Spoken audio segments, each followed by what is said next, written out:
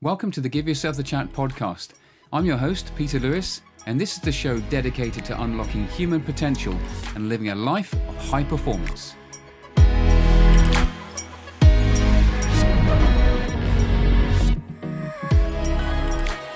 Hello everyone, welcome to Give Yourself the Chat podcast.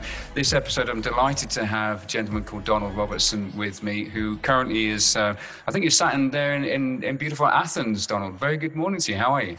I'm in Athens. Now, normally I joke if I break into a sweat, it's not the stress. It's been pretty warm here. It's not too bad today, but it was 36 degrees centigrade yesterday, so I was kind of sweating a little bit. Here's like a little bit of news. Where I went yesterday, for the first time, I went to a place called Elefsina, which is the site of ancient Eleusis, the Eleusinian mysteries.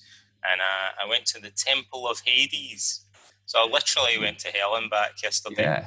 They have there's a cave which they have a little ruined shrine outside, which they believe was a temple to Hades, which I didn't know was there. I stumbled across it. So it's amazing.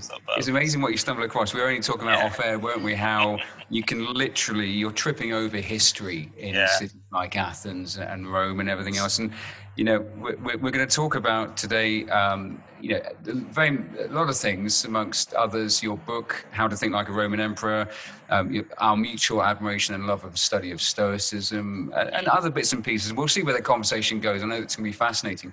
But we're still in pandemic, so we'll kind of timestamp this podcast. We're about sort of 5 or 6 months into pandemic. I guess what a time to be alive as a Stoic, I guess. What a time to practice this philosophy. Yeah, I'll give you some insider information about Stoicism. Like at first, actually, I think my publisher thought that the book sales for some reason, they were a bit worried about book sales during the pandemic. But books on Stoicism, we now know, have shot through the roof. Yeah. Like since the start of the pandemic. In retrospect, everything seems obvious. Right, you think, oh yeah, sure, that was bound to happen. But I remember people being worried the opposite would happen.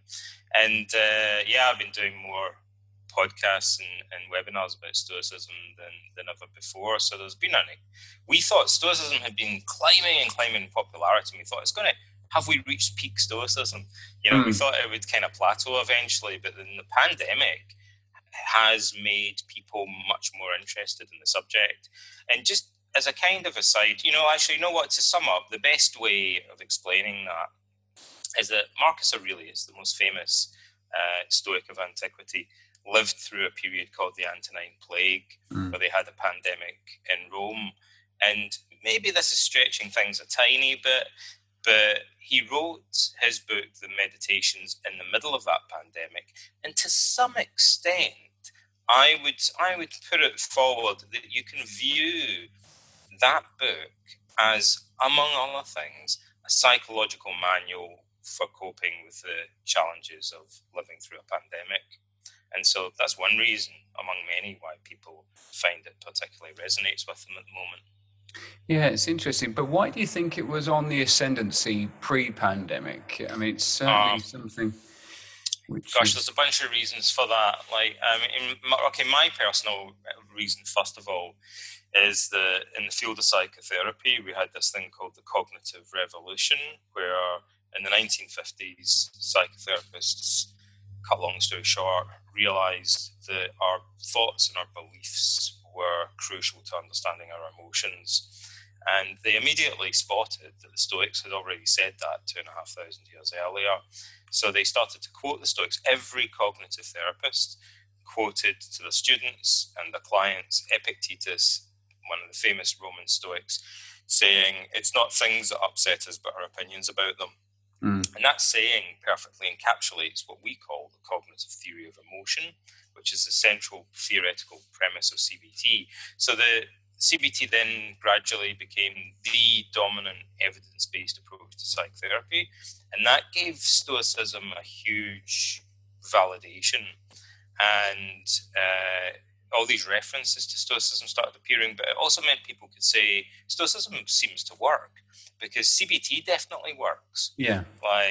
And Stoicism is based on the same premise. So it validated it, and that led to the self-help industry becoming more and more interested in Stoicism. That's my view of what happens. But I'll tell you what people say to me, because I've been involved with Stoicism now for nearly 25 years, and I'm involved with this non-profit organisation that runs events every year. Thousands of people take part, and so I talk to people constantly. I talk to thousands of people, and this is what they say to me. I'll just echo their words. They tell me that they're into Stoicism because they see it as a Western alternative to Buddhism. So it's kind of like Buddhism in their eyes. They call it a Western yoga, but it's more consistent with our cultural values and norms. They see it as a secular alternative to Christianity. Historically, Stoicism was one of the main influences in early Christianity, so it gives them this worldview, the idea of ethical cosmopolitanism and the brotherhood of man and things like that come from Stoicism, but it's based on philosophical reasoning rather than revelation, faith, or tradition, like religions usually are. They see it as like academic philosophy, but much more practical and down to earth, right? So people that are into philosophy go, this is what I was looking for, it's more practical. They see it like cognitive therapy, but it's more of a philosophy of life, so it's bigger and deeper in scope than CBT. CBT is time limited. It's a bunch of strategies and techniques. Like Stoicism goes far beyond that. It's a permanent way of looking at things. So those are some of the things that they tell me that have in our culture drawn people towards Stoicism.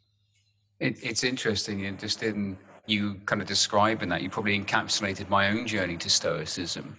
And it's interesting how, as I explained to you, I served for 20 years in the British Army, and I think I was introduced to Stoicism, or the language of, or the philosophy around it, through Ryan Holiday's work, the Daily Stoic and everything else like that.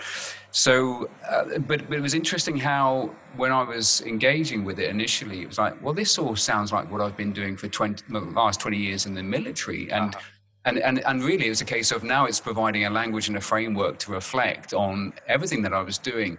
So the parallels through my experience in the military and Stoicism are really quite strong, and therefore the attraction and going deeper into it has kind of pulled me in, if you like. It's really interesting. Yeah, I mean, this whole thing about there's like a bunch of people that haven't kind of coalesced yet, but we keep meeting people involved with the military that are interested in Stoicism, like from all sorts of different military backgrounds. And there are many connections. Stoicism itself, historically, we could talk all day about this subject, by the way, but historically, Stoicism has always, right from the outset, has been connected with the military.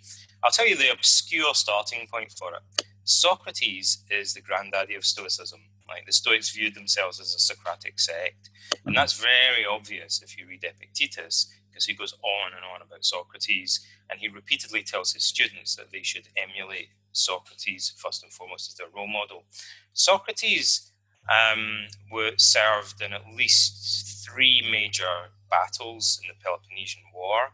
He was a hoplite, like an Athenian infantryman, and I believe there's evidence that suggests Socrates was to some extent famous as a military hero. Perhaps even early in his career, he may even have been better known as a military veteran than he was as a philosopher. He was famous for both. He was a decorated military hero, or nearly decorated. He refused to, he turned down the award for valor that he'd earned.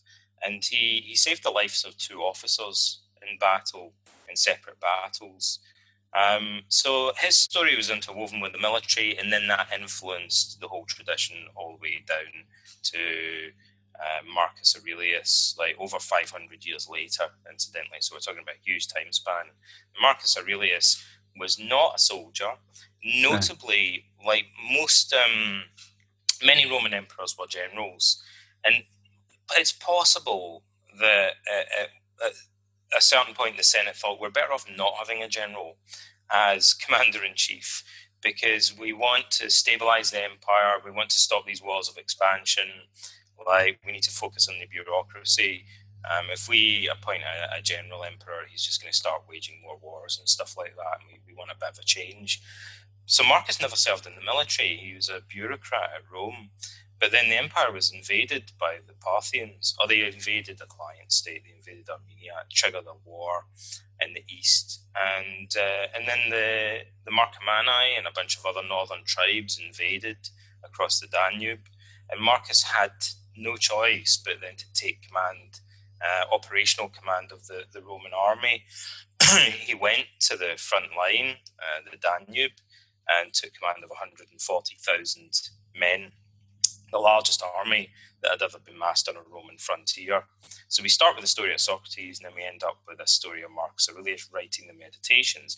And again, I said it's a coping strategy for dealing with the pandemic. You can also see the Meditations, which was written in a legionary fortress, as Marcus's attempt to cope with this military crisis that he found himself in the middle of. That's interesting, isn't it? And now, so being an ex-military man myself, understanding that Marcus wasn't a soldier first and foremost, but later on in his life taking command of the armies, soldiers are notoriously difficult to win over if you haven't had a military career, not one of ours. How did Marcus do that in your understanding of his life? So we have these little hints that the generals under some of the generals under his command thought, they called him, one of the guy that had the civil war with him, Avidius Cassius, allegedly called him a philosophical old woman. He thought that he was too much of a military dove. Like Cassius, who led this opposition faction, really, and started the civil war, was much more notorious as a brutal, a violent general. He was much more hawkish. And, you know, so it does seem like initially they probably thought Marcus was like a fish out of water. And he was very sickly. They also kind of thought he just didn't look the type. They wanted kind of more confident, athletic, charismatic leader for the military. And they'd lined up his adoptive brother, Lucius Verus, to fill that role. The military loved him. Like, you know, he was much more a man of the people. He doesn't seem to have served in the military, but somehow he kind of resonated with them more. But then he died of the plague. Boom. And so Marcus had to step into his shoes, and they thought, oh, we've got the nerdy brother, right, who's always coughing up blood and looks like he's going to die at any minute. Like, and this guy just has his nose stuck in books all the time. He's never been out of Rome. Everything about it just seemed like, you know, this is the worst guy to take command of this huge army in the middle of a crisis. And what we know, I would say the piece of evidence I would point to is a couple of things. But by the end of the First Marcomannic War, like 7 or 8 years later, the Roman army the legions are attributing several battlefield miracles to Marcus. And they are now demonstrating this intense loyalty to him. And he seems to have kind of gone from zero to hero in their eyes. I mean, I think it helps that he was winning. That made him more popular. But then the Civil War is kind of a test. And, you know, do they switch sides? Like, do the armies that are kind of in Turkey and Cappadocia, like, I think there was a risk that they would go over to the other side, but they didn't. They remained loyal to Marcus. And so I think he won them over somehow. They started to celebrate him as a general, very much so.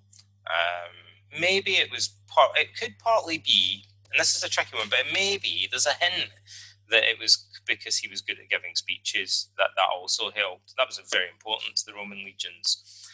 So they were like, he writes all these boring letters, but then he also gave some quite profound speeches. And I mean, the shocking thing is Cassius Dio reports one of his speeches to the legions, and what he says to them is utterly remarkable. And it's strange. It seems like it would probably have shocked them, because he stands up and he says that he's pardoning everybody involved in the civil war against him. And not only is that shocking, the news of the Civil War reached the Senate in Rome first, and they did the opposite and declared the usurper public enemy. and seized his assets. So they escalated things. And then it would have taken maybe about 2 or 3 weeks for the information to reach Marcus. He would have been in Serbia at the time. And he does the opposite. He overturns all of this. He says, I'm going to pardon them all, which worked, actually, because then the legions fighting against him lost the will to fight. They thought, why are we even fighting this war if he's going to let us all off the hook for it now anyway? Like, it's kind of starting to look dangerous. And they assassinated their general rather than continue the war. So he managed to defuse the whole thing without actually having to come to blows. And he did it by forgiving them, paradoxically. Yeah. It's a fascinating character, and the more you kind of research and read into him, you think, wow, it's amazing how enduring his philosophy, or his approach to philosophy, or just approach to his own management of his own mind, but management of his men and people around him. There's I don't know if you can see on my wall there. There's a framed quote. You'll be familiar with it. Waste no more time arguing what a good man should be. Just get on and be one. So I think so much of that, and linking it back to a soldier likes nothing more than just to see and be confident in their leader by their deeds and their actions, not necessarily the rhetoric that they're using. I think so much of that would have played out. I think that probably shaped things, and that's also that we should say, just in terms of, for want of a better way of putting it, the language, or you could even say the rhetoric of ancient philosophy is steeped in this military symbolism.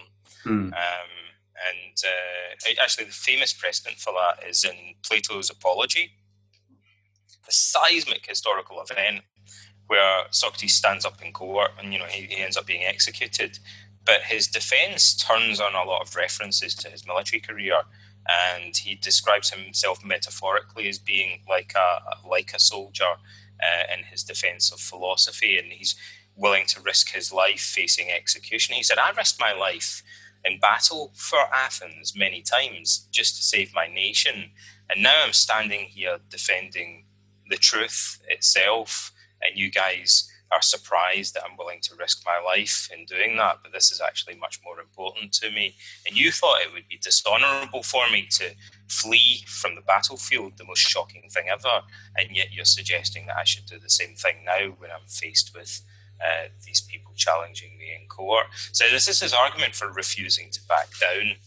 Like, he said that it would be, like I didn't back down when I was in the army, so why should I back down now?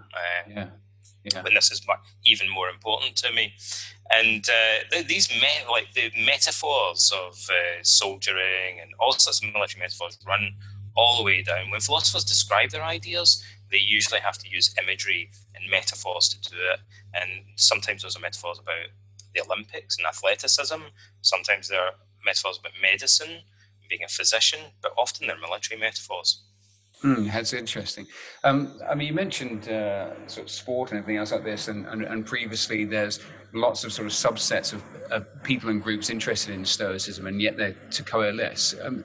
What other areas are you seeing sort of Stoicism being practiced and really kind of taken on board? Well, when we started, right, so Stoicism is ancient philosophy. So the first thing that we take for granted now, maybe, but when I started doing it, everyone thought this was really weird. So a bunch of psychotherapists, myself included, were like, oh, we're into Stoicism now. And at first the classicists were like, why are all these psychotherapists coming along and stealing our thing? Like, you're not philosophers, you're not classicists. So, like, now that's normal. Like, at first people thought it was weird. So that we take that for granted now. Psychologists and psychotherapists were the first bunch. And then we, close to that, were the life coaches, obviously. And then that kind of sort of overlaps with corporate training. So there's a bunch of people that weren't really doing clinical therapy, but were working with corporate clients.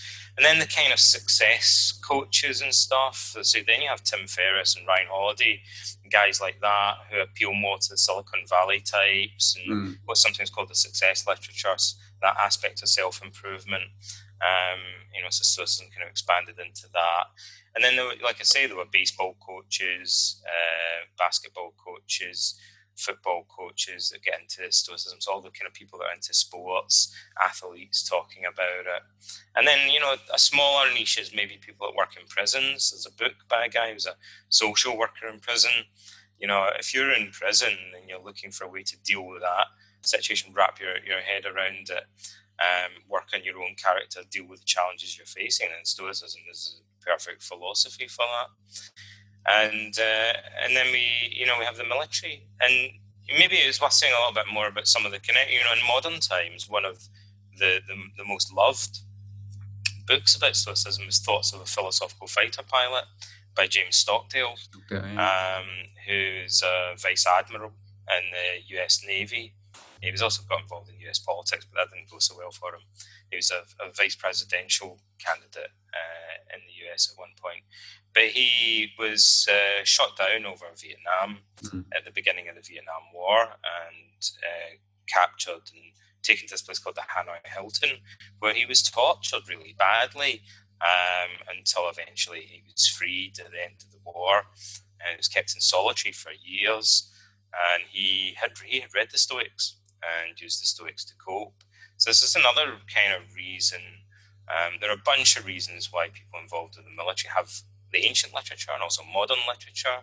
Like, I think we're reaching the point, like with some of these subgroups, where we need to we create communities for them and join all of these dots. We haven't started doing that really for the guys that are into sports. There's many ways that we could weave all that together and point them at certain literature and stuff. But for the military, we've kind of started to do that. I wrote an article about Stoicism in the military not long ago that tries to kind of say, here's all the ways in which ancient Stoicism was connected to the military, all the ancient Stoics that actually served in the military, and here are some of the modern books. So Nancy Sherman was a professor at the US Naval College, and she wrote a book about Stoicism in the military as well, for example. So it's just putting all these references together, and the kind of making the connections for people to try and give this emerging community really like a bit of a boost. Yeah, and I think just to explore that, whilst I haven't perhaps read as many of those texts, and certainly will do as a result of our chat today, but for me, the sort of parallels and connections were very much around that sort of code that you subscribe to, and almost that sort of love and dedication to your fellow man. Because a soldier doesn't fight for an ideal; he fights for the person next to him, and there's that sort of strong code. There's that sort of selflessness and service to others and putting others before self. But equally, there's this sort of more pragmatic element of, okay, shit's happened. What do I do now? Rather than looking around for somebody to blame, you just get on with it. Well, let's poke around, dig a little bit into why there's a connection with the military in terms of the concepts, like you're saying. And you haven't mentioned death, right? No. Which is, I think, must also be another factor. And to tie a couple of things together, one of the reasons that during the pandemic, I think people are becoming more interested in Stoicism is because it's forced them to engage in memento mori practices, to come to terms with their own mortality, to think, shit, maybe I'm going to die, or it's a possibility. I mean, we were always maybe going to die. In fact, we were always certainly going to die at some point. But for some reason, like events like this, I say to people, and I don't mean like this, I think that the pandemic has been generally trivialized. I have an interest in health research and in public health. And I think anyone involved in public health will tell you that politicians need to keep out of this, because they've turned it into a political football, and it's led to the trivialization in many ways of a serious health crisis. I don't know anyone that works in health, or certainly in health research, that doesn't think that the public have been led a merry dance by politicians and social media spreading misinformation, which is shocking. Public health is all about spreading accurate and helpful information. So nevertheless, every one of us is far more likely to die of something else than COVID-19, right? That's the truth. It's a terrible thing, but the truth is you're more likely to may end up dying of something else, cancer or a heart attack or something like that, eventually, statistically. But, the fact that we're living through this just means that we're talking about it and thinking about it, and people are confronting their own mortality. And I think anyone that serves in the military has to confront risk and has to come to terms with her own mortality. I mean, I don't think it's a coincidence that Socrates served in these wars, risking putting himself in very dangerous situations. And then a big part of his philosophy, he says, is this preparation for death and coming to terms with the concept of his own mortality. But you also mentioned this idea of a kind of a code of honor, or what we call a virtue ethic, which is really central to Stoicism. And I know that many of the people in the military that I've spoken to have said that that's one of the things that really resonates with them. And like you say, this kind of sense of community as well, and your connectedness with your fellow man. Like, these are other important elements that I think appeal to people that have served, I'm told anyway, I've heard this again and again from people in the military, that it's the idea of honor and Stoicism. It seems to be one of the things that keeps coming up. But there's also the fact that there is no point. You're never allowed to really complain in the barrack room. If you're whinging and whining, somebody will just tell you to shut the what up and just get on with it. And there is this very sort of just, okay, fine, yeah, but I can't allow myself to feel sorry for myself. I have to give myself the chat, and hence so much of this podcast is around what I try and do with my clients in my leadership programs, my coaching is okay. So what next? And I think that's a strong appeal and a strong link to it, purely because you're not really allowed to dwell on those things. You can only dwell on what we do right now, because things are moving at such an operational pace that the moment you start to sort of feel sorry for yourself, or that could cost lives ultimately. The ultimate manifestation of that delay and feeling sorry for yourself is loss of life. And it's interesting though. The subject of death really, for the average soldier, I mean, I can't speak for all soldiers, but quite often that's just sort of parked, and it's like, well, let's not worry about that. And yet, memento mori is, all of us should be more conscious of that, because every second that passes belongs to death. So how do you make the most of right now? Yeah. Maybe, I don't know, I wonder if it was different if you're an ancient hoplite or a legionary, like in ancient warfare, perhaps. But I think in ancient society in general, death was more imminent. Because people are maybe slaughtering their own food, animals for food, and making animal sacrifices for their religions and things like, and seeing dying relatives and things like that. Like death was much more visible in society. And also the plague that affected Marcus was far more visible. Like, one of the things about COVID is, unless you watch videos, the few that come out, broadcasts from people that are working in the front line in hospitals, we are quite detached from what COVID treatment looks like, and the chaos, the carnage that's going on. But the Antonine Plague, people were dying in the streets, they were losing limbs, and their faces were covered in sores and things like that. So it was a much more visible thing to everybody. I can see a bunch of reasons why people in the military might be. And also, I feel like a lot of the people that I've spoken to, certainly when I went to the Marine Corps, the kind of historical aspect, I don't know exactly why that is, but obviously a lot of the people that I've spoken to, particularly the officers that I've spoken to, had an interest in military history and military strategy and ancient warfare. And that's so that, they'll be talking to me about the Roman legions and stuff, and then also I've talked about Alexander the Great and things, and that kind of all ties into that. They're interested in Stoicism and Socrates. Yeah, I think so. I mean, as a commissioned officer myself, part of our training was, a whole year of sort of studies, doctrinal studies, but also studies from history. And whilst we perhaps majored on Clausewitz and Sun Tzu and principles like that, I can see the interest and the extension to those things. So a lot of them are, there's a lot of parallels kind of from all of those. So tell me about the book. What was the motivation to kind of bring all this passion for this philosophy and bring it into a book now? Well, this is my 6th book, and I was asked by a publisher. I guess Stoicism there were a lot of books appearing in Stoicism, and I've been doing this for a while. So a publisher asked me to write a book on Stoicism, and they said what we need is a kind of introduction to Stoicism. I think that's what we think there's a market for at the moment.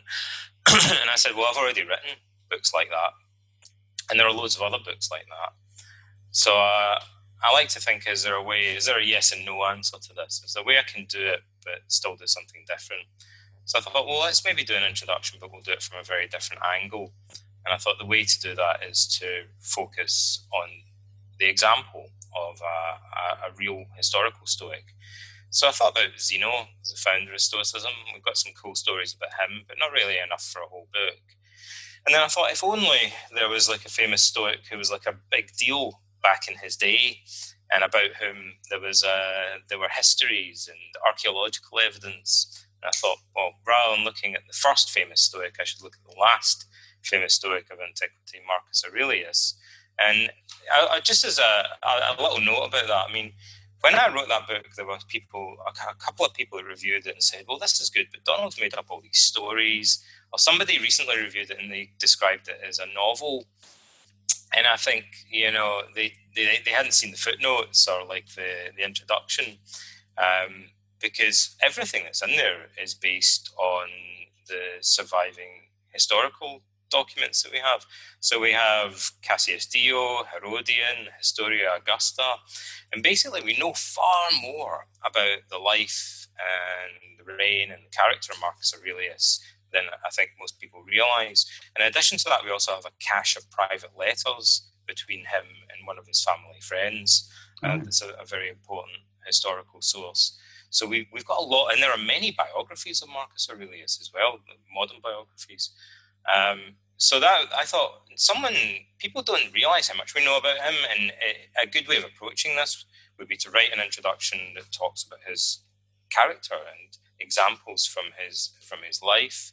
And that's one of the main reasons that I wrote How to Think Like a Roman Emperor. Yeah, it's interesting. I mean, I enjoy sort of meditations and Marcus. I think there's so many little things that sort of help me day to day. So probably, like I said, I suspect that you probably have your morning routine, like a lot of us do, and I use journaling as a means of sort of helping me sort of set up with the day in that sort of classic Stoic sense of your morning reflections and your evening sort of comparisons and everything else like this. But I often just put in there a little bit of what would Marcus do? Question, and I know that features in your book as well, and that I think that just there's so many little practical examples of what he meditated on that you can use in your day to day. But what for you sort of stands out as some of the practical elements that perhaps you use in your life that appear in Marcus's reflections? When I wrote my first book on Stoicism, I described all the parallels between Stoic philosophy and modern psychotherapy, and there are many of them. And actually, I never numbered them, so I went back when I was doing the revised edition of that, and I thought, how many are there? Well, there are 18, right? So there's a lot of techniques. And so then it raises the question, are some of them more fundamental than others? Actually, it's a little bit hard to pin down which ones you'd pick out if you're going to kind of prioritize them. But I think the most important psychological technique in Stoicism is the one that I call cognitive distancing, because that's the term that we would use for it in modern psychotherapy. There isn't really an ancient name for it. And it's summed up in the Epictetus quote, the most famous one. It says, it's not things that upset us, but our opinions about them. So it's a little bit of a psychological knack. It's notoriously hard to explain, but to do it's very simple. And there's a large body of modern recent research that shows this is a far more powerful psychological technique than people had assumed before. And so it consists in the ability of separating, Marcus refers to it as separating our thoughts from external events, particularly our value judgments. So I could say that guy's tall, or he's got red hair, or I could say he's an asshole or an idiot, right? And these all sound like they're just descriptions of fact that are on all fours with each other. But the first two are descriptions of physical properties, and the other ones are really value judgments that I'm imposing. And because of the way we think and the way we use language, we tend to fuse our value judgments with external events as if we're just describing objective facts. And the Stoics want us to undo that and to realise that when I say someone's a jerk or an idiot or say a situation is a catastrophe, I'm not describing the event objectively anymore. I'm projecting a value judgment onto it. And the Stoics want us just to take ownership for those value judgments and realise they're coming from inside us rather than being a description of external events. And that sounds like a simple thing, but it tends to moderate our emotional response, and it also increases cognitive flexibility. It makes us more adaptive. So it's a very powerful psychological technique. But to do it consistently, you'd have to practice a kind of self-awareness or mindfulness. So the Stoics want us to continually practice what they call prosoche, which is the Greek word for attention. So they want us to continually pay attention to the value judgments that we make throughout the day. So this kind of mindfulness of our value judgments, to me, really is the backbone of Stoic practice. Just as a bit of trivia, we started off talking about Athens. Everywhere you go in Athens, you see signs that say prosoche, because it's the word that they use today that means warning or attention or danger. So if you get on the underground train, instead of mind the gap, it will say prosoche, like pay attention. If someone has a guard dog, they'll have a picture of an Alsatian or whatever, and it'll say prosoche, like beware of the dog underneath it. So this watch out, beware is the word that ancient Stoics used for kind of practice of mindfulness, like beware. The way that Epictetus describes it, philosophers used to go barefoot. There's a famous play about Socrates called Barefoot in Athens. And he said, in the same way that if you're walking about barefoot, you'd be careful that you don't tread on a sharp object. Epictetus says you should be also think about the way you're using your mind in the same way that you're using your feet, because it's much more serious if you harm your character by placing your value judgments on things that might be dangerous or harmful for your moral character. So in the same way that you're walking barefoot, you should you pay attention to your footsteps. You should be continually aware, prosoche, pay attention to the way that you're using your mind. Yeah, that's interesting, because a lot of the leadership programs that I run, I start them all by this sort of reflective piece and that know thyself element for leaders to really understand their own mind and to really develop a reflective practice. And quite often when we start out, it's like, well, no, when can we get onto the good stuff where I can really learn how to be a great leader? And I said, well, no, this is the good stuff. And I think so many people miss that point, is that actually, to become a better leader, to become a better friend or whatever, so much of it is grounded in just get on and be that good person, but develop that yourself. That's really interesting. I think that's one of the things that appeals to people about Stoicism in general. Like a really simple, a very general way of explaining it is that throughout human history, disciplines have been divided further and further. And in ancient philosophy, there was no real distinction between politics and ethics, or leadership and ethics. They were the same subject, just different aspects of it. And Machiavelli was the person most renowned for forcefully arguing that ethics and politics should be completely separated. Right. And many people would say that had a baneful influence on modern society and our conceptions of leadership in politics. It's all about expediency rather than actually being the sort of person that deserves to be a leader. Yeah. And so in the ancient world, they said, well, being a leader is about just improving your character and being somebody, virtuous, somebody wise, self-disciplined, courageous, someone fair, like just. It's about developing the sort of character that we would want to find in a leader. Yeah, absolutely agree with that. Absolutely agree.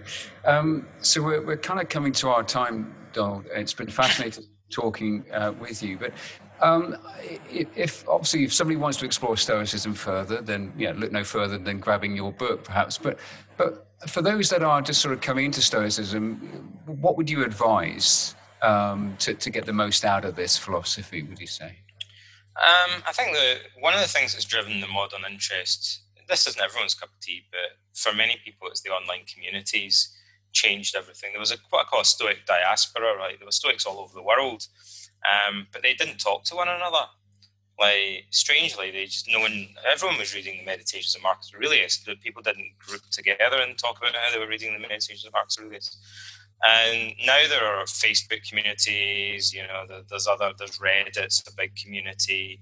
And so kind of for some people getting engaged with these communities, simply because then they'll learn what books other people are reading. And they'll learn what podcasts other people are listening to, and they'll learn what practices other people are engaged in.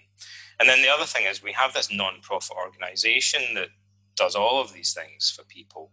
It's called Modern Stoicism, and it was founded in 2012 by Christopher Gill, who's Professor Emeritus of Ancient Thought at the University of Exeter, and has written about Marcus Aurelius. He's an expert on ancient history. And that organisation, I'm one of the founding members of, is run by a multidisciplinary team of volunteers, including some well-known authors in the field of Stoicism.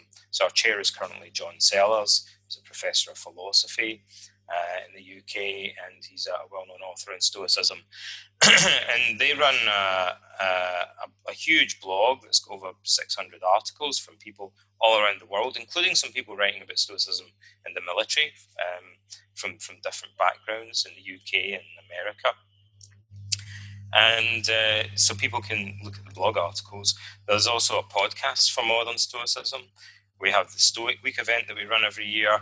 And this is leading me to a plug, I guess. Accidentally, this wasn't planned. No, go for it. But for the Modern Stoicism conference, which the pandemic had put the kibosh on, because it was going to be in Toronto. We usually have it in a city every year. And people travel to it. We had it in Athens 2 years ago, which was awesome. So we got to show everybody the Agora and the Acropolis and stuff. Amazing. So this year we have to have a virtual conference. There's been a lot of upheaval in that, but we just announced that. And it's almost free. It's tickets by donation. And so people just choose however much they want to pay, which is good. So if somebody's a student or whatever, they don't have to pay very much. And so anyone can enroll for that. We've got hundreds of people already enrolled for it. And that's happening on the 17th of October. And we've got about over a dozen speakers, most of whom are well-known authors in the field of Stoicism. So if you go to the modernstoicism.com website, you'll find out about Stoicon, Stoic Week, the Stoicism Today blog, all of the other things that organisation does. That sounds amazing. I'm certainly going to check that out and look forward to attending that in October. Donald, it's been an absolute pleasure having a chat with you. No doubt we'll have you back on down the road. Enjoy Athens and your time there. But just want to thank you very much for sort of broadening my understanding of Stoicism and also sort of paving the way with the work that you do. So thank you so much for being on the show.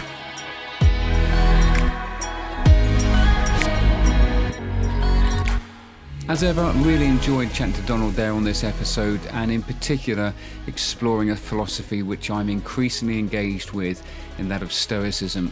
But if this was your first foray or introduction to Stoicism, then welcome. It's a philosophy which can really positively affect your life, and it's grounded in taking action. It's very much a philosophy that is applied through doing. So I really do encourage you to read further into the subject, and hopefully this episode has whetted the appetite. What better place to start than with Donald's book, though? How to Think Like a Roman Emperor, The Stoic Philosophy of Marcus Aurelius, and check out modernstoicism.com as well, and any of the resources they have on that website, and also Stoicon, which is a virtual event here in 2020, but is on every year. So welcome to the fascinating, insightful and applicable philosophy for Stoicism, not only in pandemic, but life beyond there. If you'd like to connect with me and chat some more, peterlewiscoaching.com is the place to do that. Feel free to drop me a line, suggest who you'd like to hear on this podcast, but also some of the subjects that you'd like me to engage with. But for the meantime, thank you so much for being one of my listeners, and I look forward to seeing you on the next one.